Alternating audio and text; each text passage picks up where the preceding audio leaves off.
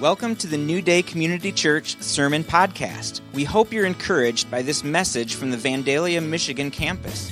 For more info, look us up at newdaycommunity.org.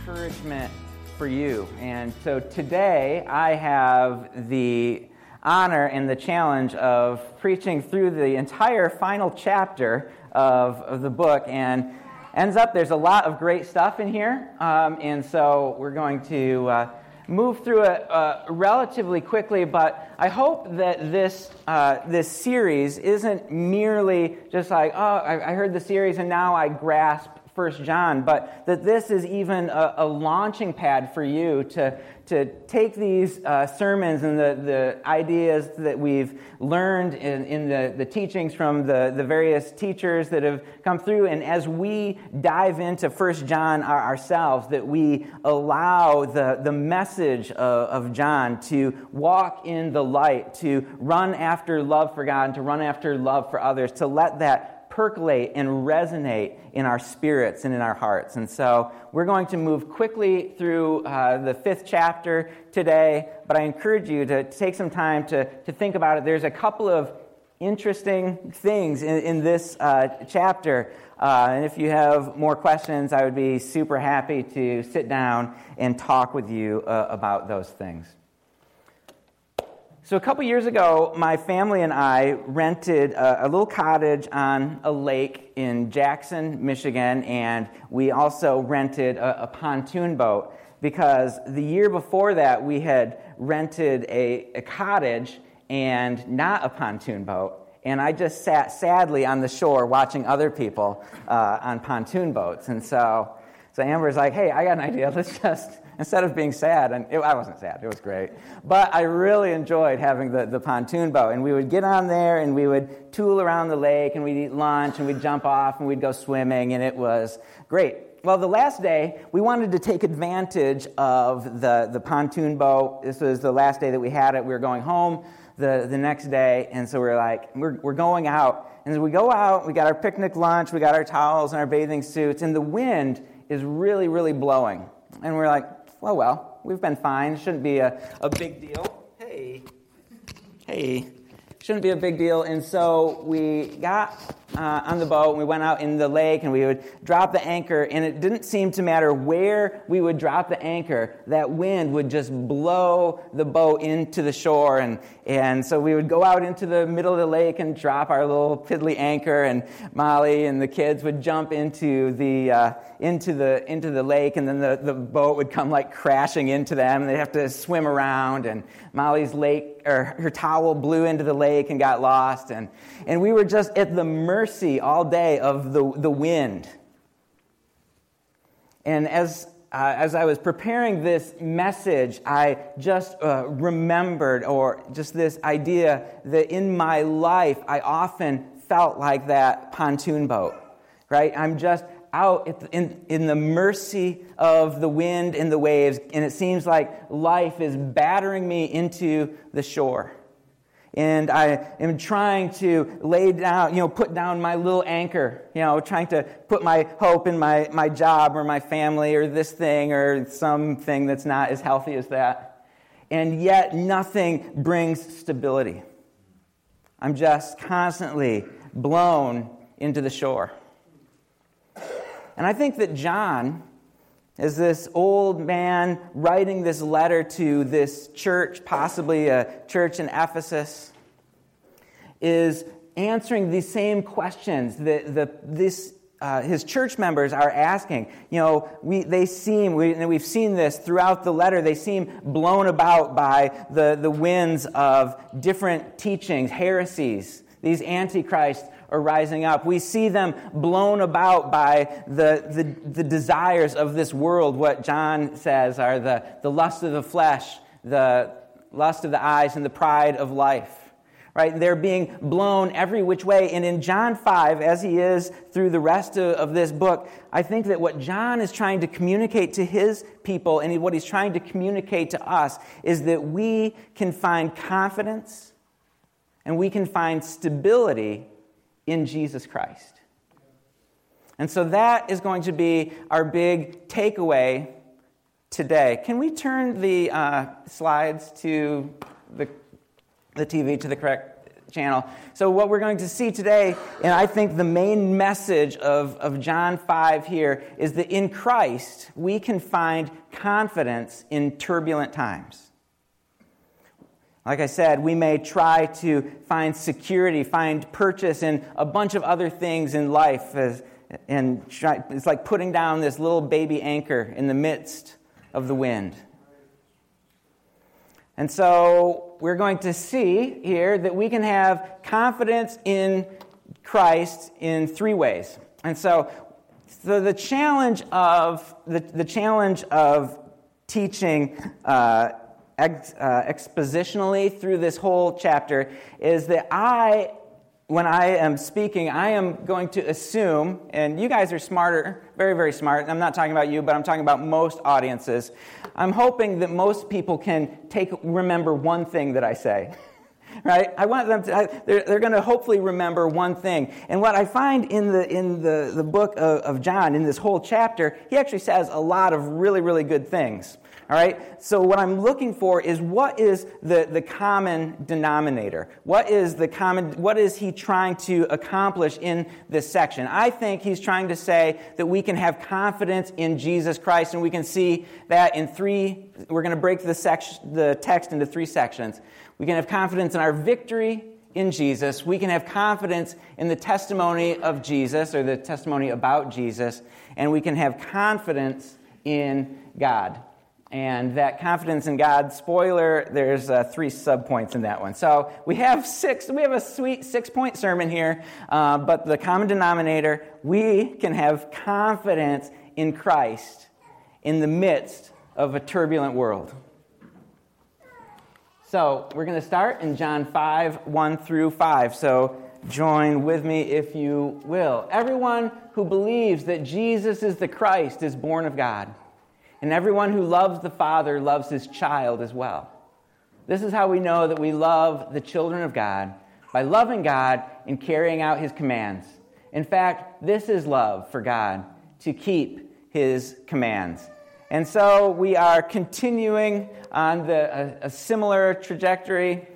We are talking about obeying God, loving others, and he continues in verse 3 and 4. And his commands are not burdensome. For everyone born of God overcomes the world. This is the victory that overcomes the world, our faith. Who is it that overcomes the world? Only the one who believes that Jesus is the Son of God. And in these ancient texts, if we look at the original manuscripts, they're written in Greek. There's no capital letters. There's no spaces between words. They don't use bold. They don't underline. They don't have exclamation points. They don't have italics. And so the way that these ancient authors would reinforce what they're saying, or try to communicate that I'm really serious about this point, is that they will use repetition. And so here, John uses the word overcome 3 times in 3 sentences. All right? Everyone born of God overcomes the world. So what does that mean, the born of God? And John has talked a lot about this in his book, but it's this person who has moved from darkness into the light. Right, we see Paul talk about that in Colossians. We've been moved from the kingdom of darkness into the kingdom of the Son of his light. All right, we are born. We are a new creation, and we are a new creation. How do we become a new creation? Through faith in Jesus Christ.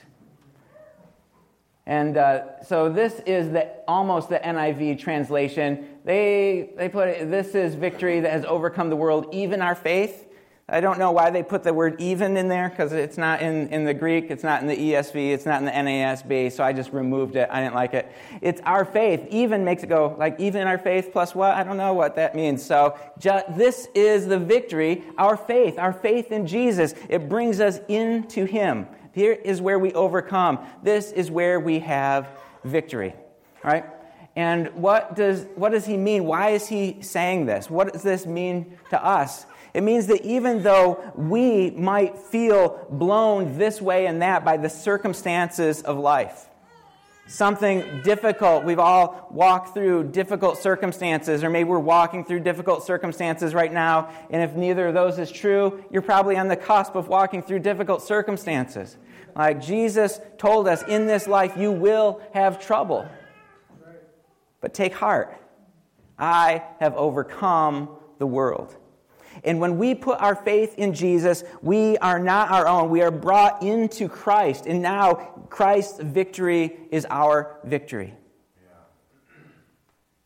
We've overcome the world. We might feel battered this way and that by sin, the lust of the flesh, that old man that's supposed to be dead, right? That kind of comes clawing his way back into our lives, going, go do this thing and go do that thing. It'll make you happy. We're trying to find something that will be an anchor, that will make us feel stable in the storms of life. Well, John says that in the midst of the onslaught of sin and corruption and death, you are an overcomer. And this mindset matters. When we just think, I'm just a sinner, I'm just messed up, I'm lost, and someday Jesus is going to come back and save me, and I'll just do the best I can. We are going to continue to be battered by this world and our culture, sin and all this garbage. But if we, in the face of these circumstances, in the face of sin and the lust of the flesh and the pride of life, we go, wait a minute, I am in Christ. I am an overcomer. I am dead to sin. I don't need to be beholden to this thing anymore. Jesus, would you come and wash me clean? We saw early on in John that he says that anyone who confesses their sin, God is faithful and just to forgive them. We don't need to make penance when we mess up, right? We don't have to go through 2 weeks of super holy living so that we can get back into God's good graces. No, He is faithful and just to forgive us our sins, and in Christ we are victorious. We can walk victorious in sin. And this is through faith. It's not through the secret knowledge that these heretics in wherever John is writing to are talking about. It is not because of we're this class, or it's not because, in John's day they're Greeks or Jews. Jews are going to be overcomers and Greeks are just going to get by. No, there's none of that in the kingdom. It's not about race or class or genetics or anything like that. In Christ we overcome through faith. Okay, Mark, you've done it. You've communicated that. Next, confidence in the testimony of Jesus. So let's start in chapter 5, verse 6 through 12. So this is the one who came by water and blood, Jesus Christ. He did not come by water only, but by water and blood. It is the Spirit who testifies, because the Spirit is truth. For there are three that testify, the Spirit, the water, and the blood, and the three are in agreement. We accept human testimony, but God's testimony is greater, because it is the testimony of God which He has given about His Son. Whoever believes in the Son of God accepts this testimony. Whoever does not believe, God has made him out to be a liar, because they have not believed the testimony God has given about His Son. And this is the testimony: God has given us eternal life. And this life is in His Son. Whoever has the Son has life. Whoever does not have the Son of God does not have life. And so here we have one of John's a little bit more cryptic messages. We're like, what is he talking about here? And I believe that he's writing 2,000 years ago. The people that he's writing to were not struggling. They knew what he meant. Right, but here we are, 2,000 years later. There's a lot of space between us, culturally. Our language is different. There's this big space, and so we have to go, well, what is John talking about? What does he mean? This is the one who came by water and blood, Jesus Christ. He did not come by water only, but he came by blood too. Okay, thanks, John. Very helpful. Thanks for that clarification. But again, what John is doing, like he has done throughout this letter, is he is coming against heretics who are speaking lies about who Jesus is and the character of Jesus. Many people of that time, these early Gnostics, were saying that Jesus was born a man, just a regular man like any of us, and then at his baptism by John in the Jordan, that then the Holy Spirit or the divine Spirit came and rested on him, and now he's kind of this dual man and divine. And so then he goes on his 3.5 year mission, his ministry, earthly ministry. But right before he goes to the cross, right before his passion, the divine Spirit leaves him, and Jesus, the man, dies on the cross. And this is what they were teaching because they thought it doesn't make any sense to us that God would endure the pain and the shame of the cross. That is crazy. And so John is saying that Jesus came by water. Earlier, at the very beginning, he made it very clear that Jesus is eternal. But here he is kind of attacking this particular heresy. And so what's interesting, this is a free aside, is that all of these letters, when we are reading them, it's like we're listening.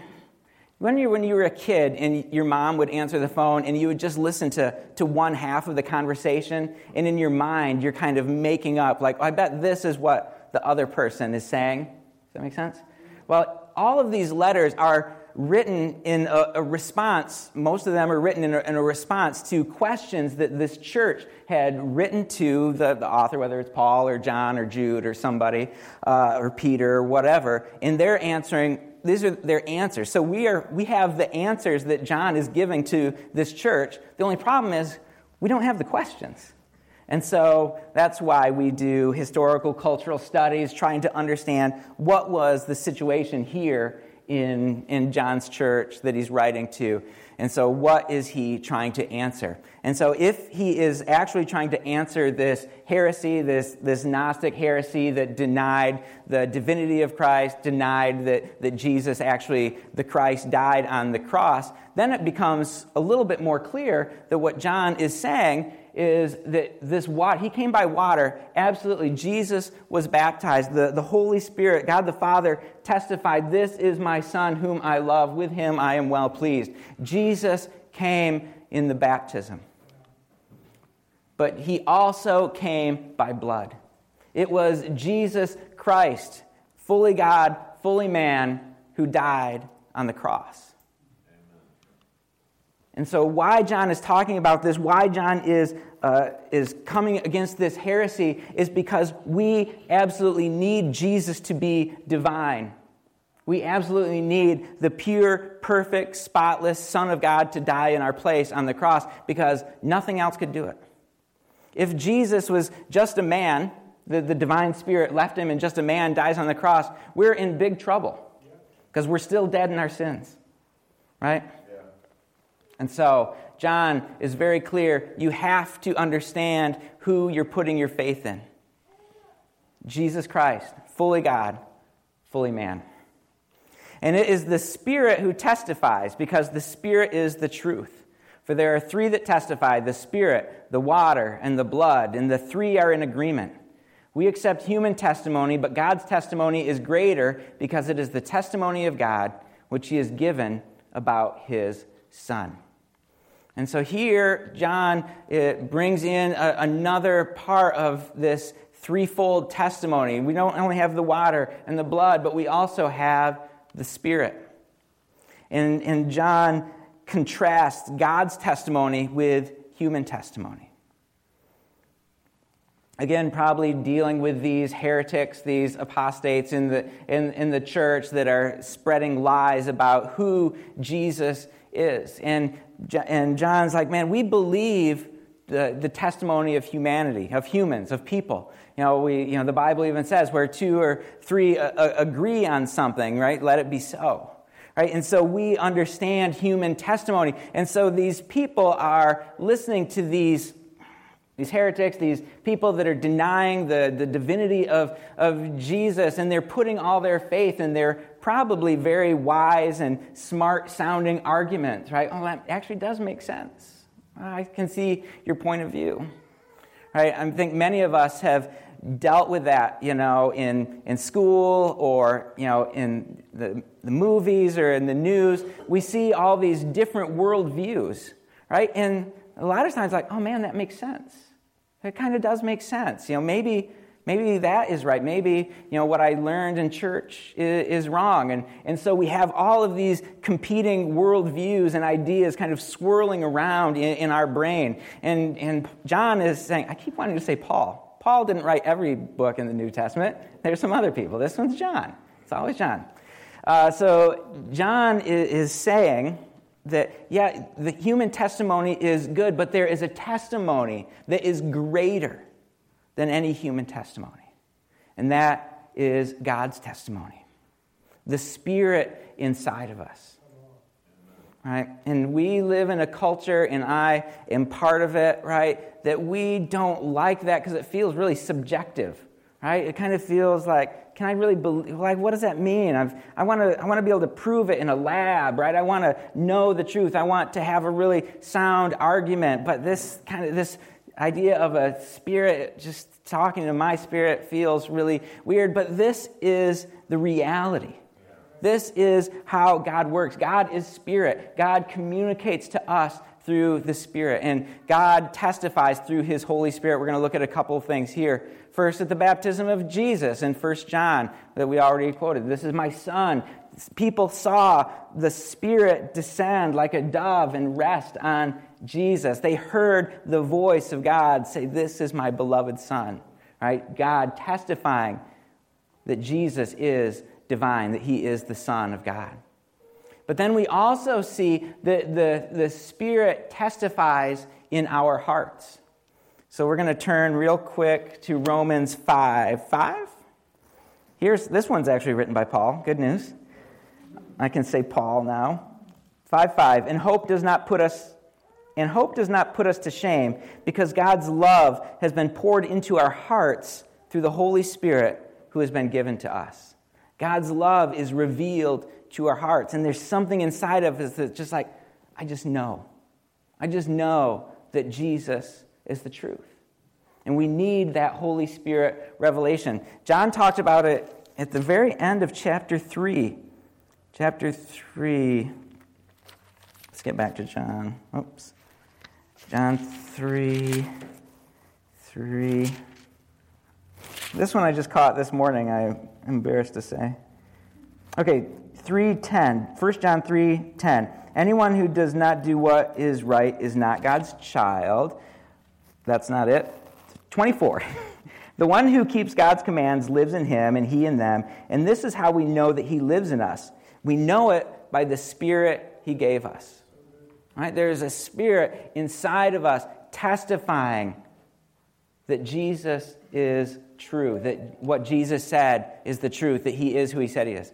I listened to this great interview this week. It's on a podcast. His name is Preston Sprinkle, and he interviews a bunch of people in the scholars and academics and different people in the Christian community. And he was talking to this guy who is studying under N.T. Wright in Oxford or Cambridge or something. And he's almost done with his doctorate degree under N.T. Wright, who's this fancy New Testament scholar who's real hot right now. But this guy he's a same-sex attracted celibate Christian.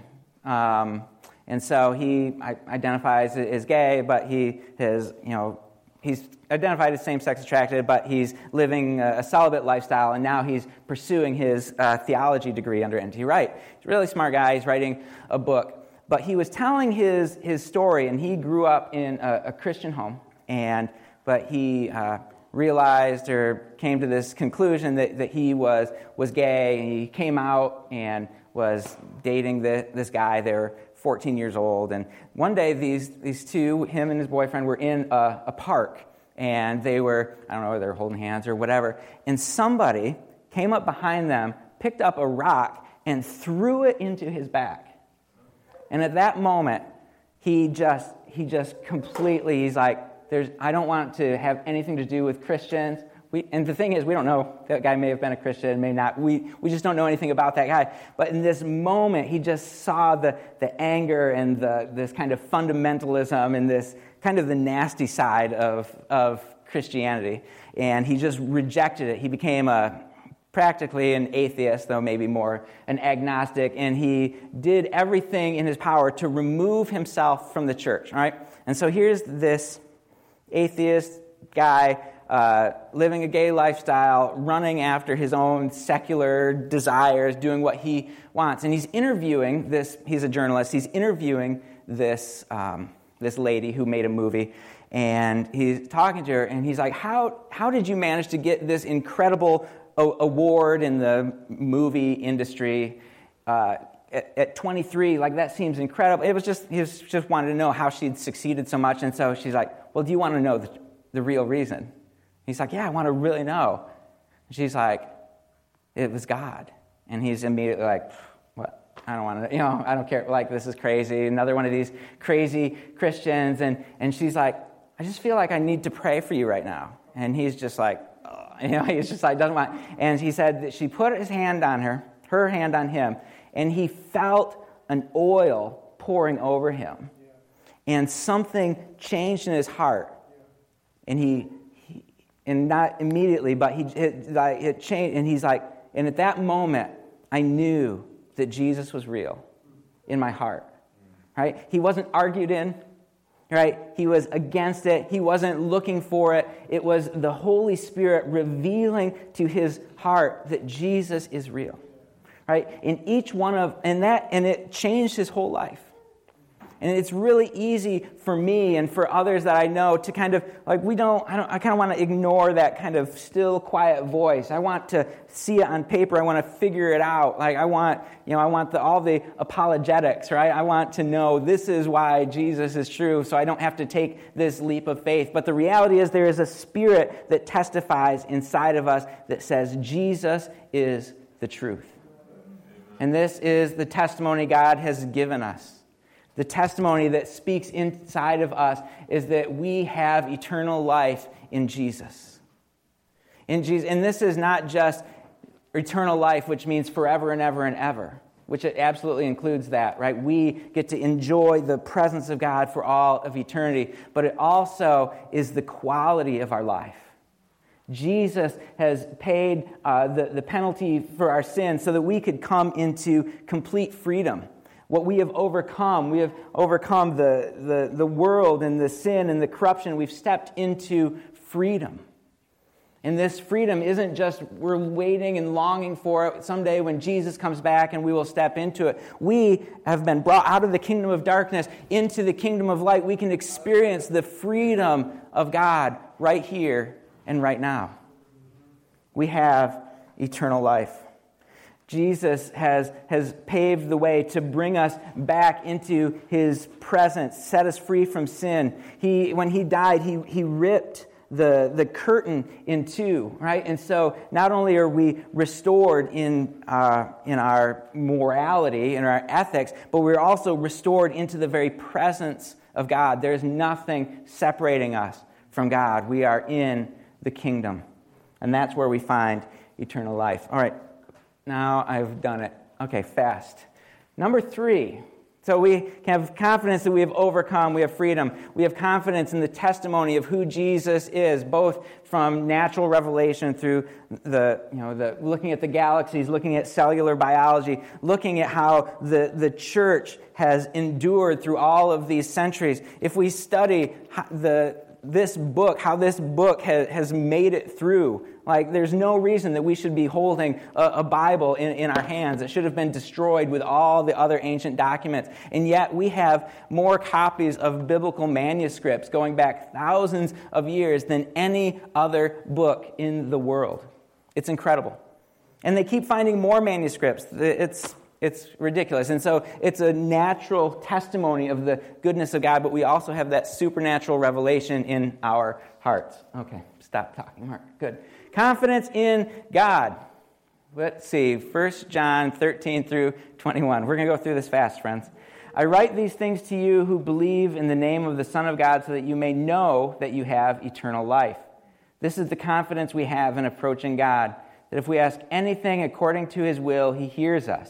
And if we know that He hears us, whatever we ask, we know that we have what we asked of Him.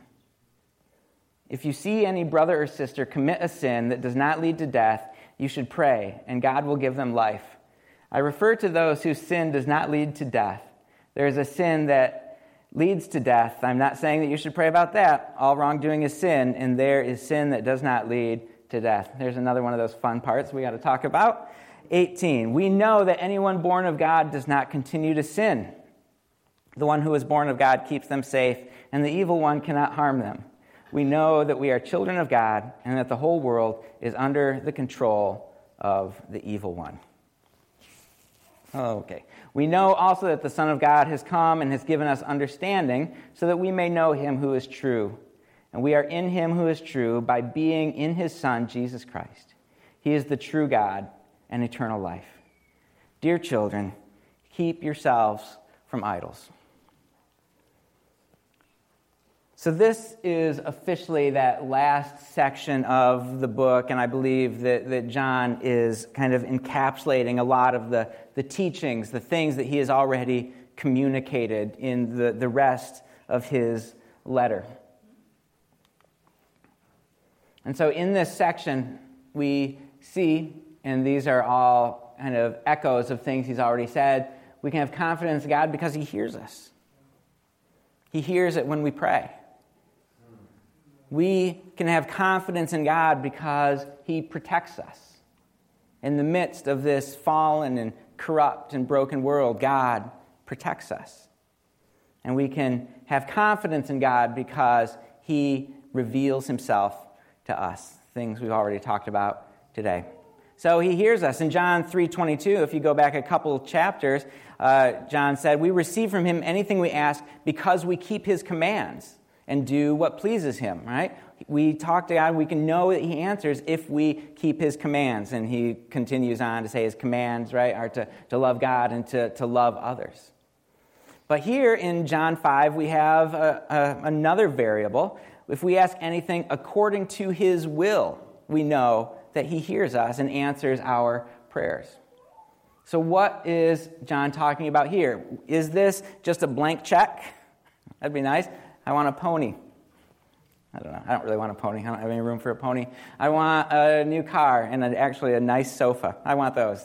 But that's not really what John is talking about, right? John, what is, in the context, what John is saying is that when we ask Him anything according to His will, which is knowing Him, right? Throughout the Bible, we've been taught, or throughout the Bible, throughout 1 John, we've been talking about moving from darkness into light, moving from hatred into love. We want to move towards knowing Him, knowing His love for us.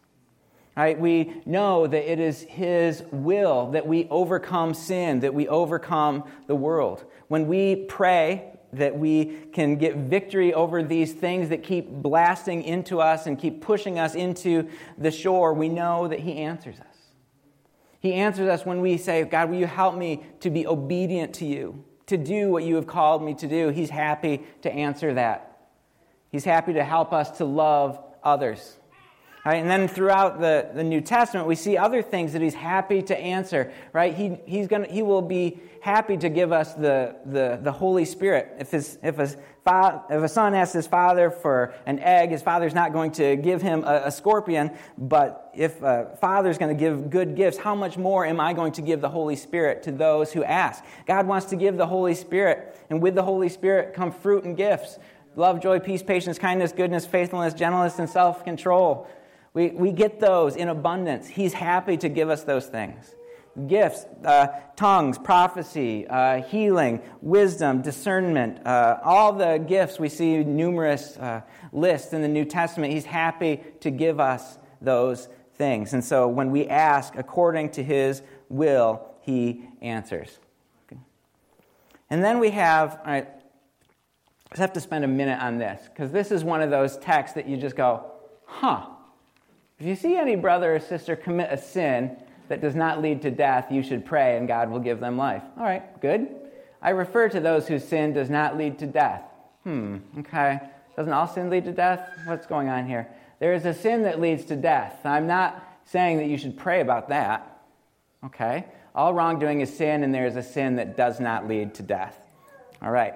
So at this point, I would like to have Dale come up and explain that. All right. So this is what, it just was like, I don't know what's going on here. And so I dove into it prayerfully and looked at a bunch of commentaries. And here's the thing. Here's the thing, folks. Very, very smart people from all across the evangelical spectrum have different opinions about what this means, all right? And so we want to be careful of anybody that's like, this is absolutely what this means, because it's just, the language is just a little bit weird, a little bit different. I think that the people receiving this letter understood what he said, and so we have to just be careful that we're not making some huge doctrine out of something that is mentioned once or twice in the Bible, and that we don't really know exactly what it means. Even Peter, our good friend Peter, wrote that some of the things that Paul says are just confusing. And if Peter is confused, I feel okay to be confused. But I think we can tackle this. One commentator who I really respect many of the things it says, his name is David Guzik, and others see the sin that does not lead to death, or the sin that leads to death, as kind of this reference to what we saw in Acts chapter 5, verse 1 through 11 with Ananias and Sapphira. That if somebody sins and God strikes them down, you don't have to pray for them. All right, well, that seems clear enough, easy. We also see in 1 Corinthians, Paul's writing to them, and he says, there's actually some of you that are getting sick and some of you that are dying because of the way you're mistreating communion. Yeah. And so could this be along those lines? Very possibly. That seems very clean and easy.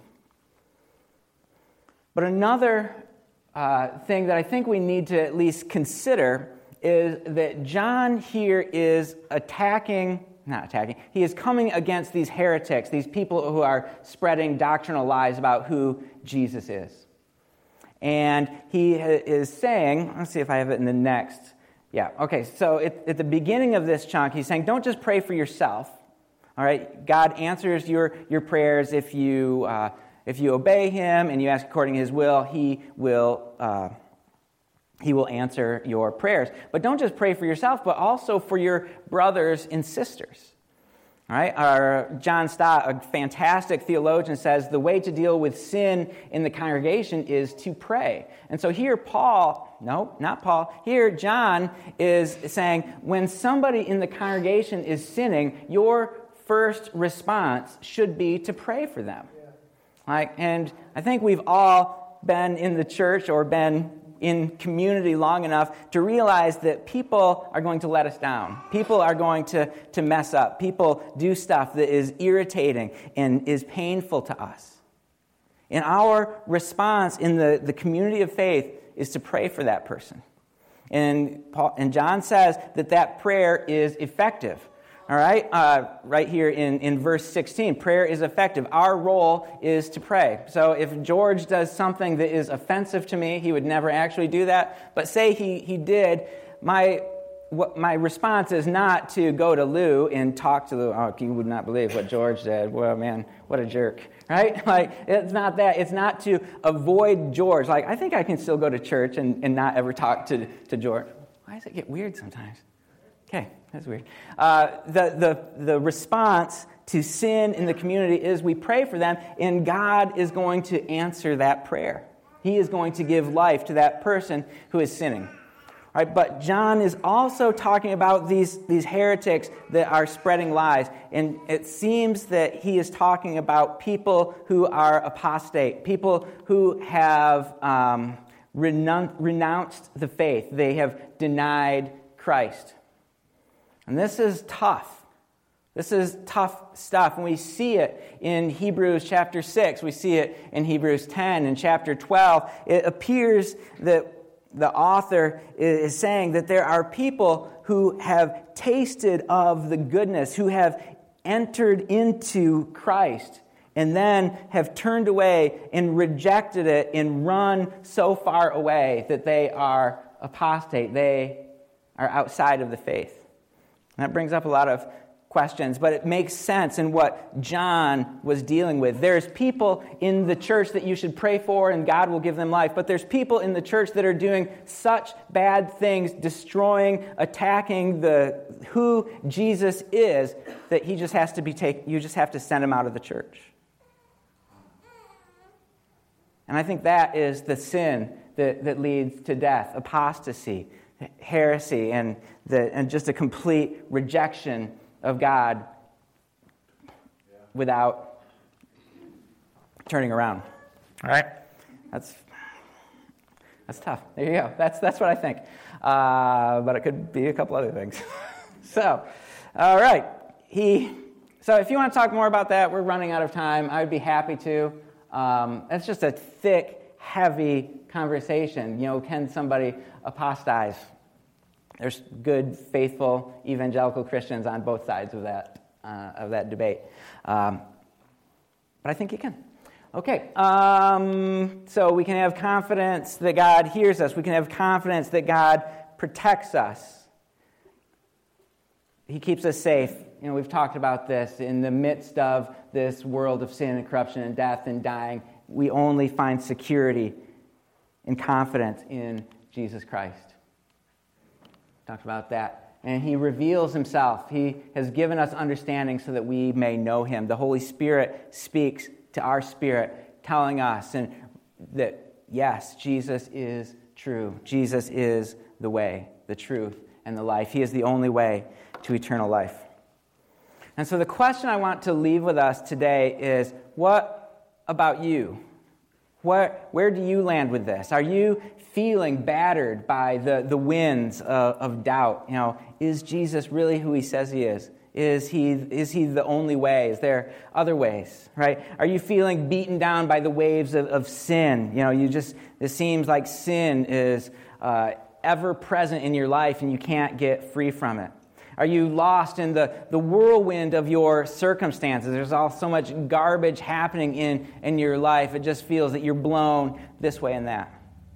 Well, today I think that our takeaway from 1 John is that even in all of these situations, we can have confidence in Christ, who protects us, who hears us, who reveals himself to us, who gives us victory, and who testifies of himself to our hearts. And if we want more of that, it's not just by thinking and working hard, though there is benefit there, but it is by receiving Jesus Christ and receiving the Holy Spirit and allowing him to reveal himself to you. So I think I'm just going to close because I've gone so long. So, Father, would you guys stand with me?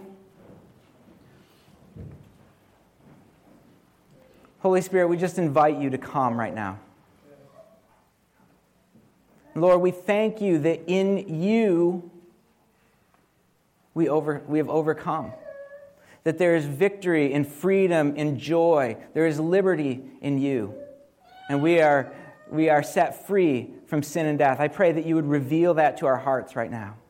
Lord, I pray that for those struggling with knowing you, knowing who you are, finding assurance in the knowledge of your unfailing love, that you would reveal yourself right now to every heart, to every mind right now. Yes. And Lord, in the tumultuous times of life, let each one of us find strength and comfort and stability and confidence in you. We love you, Lord Jesus. In your name we pray. Amen.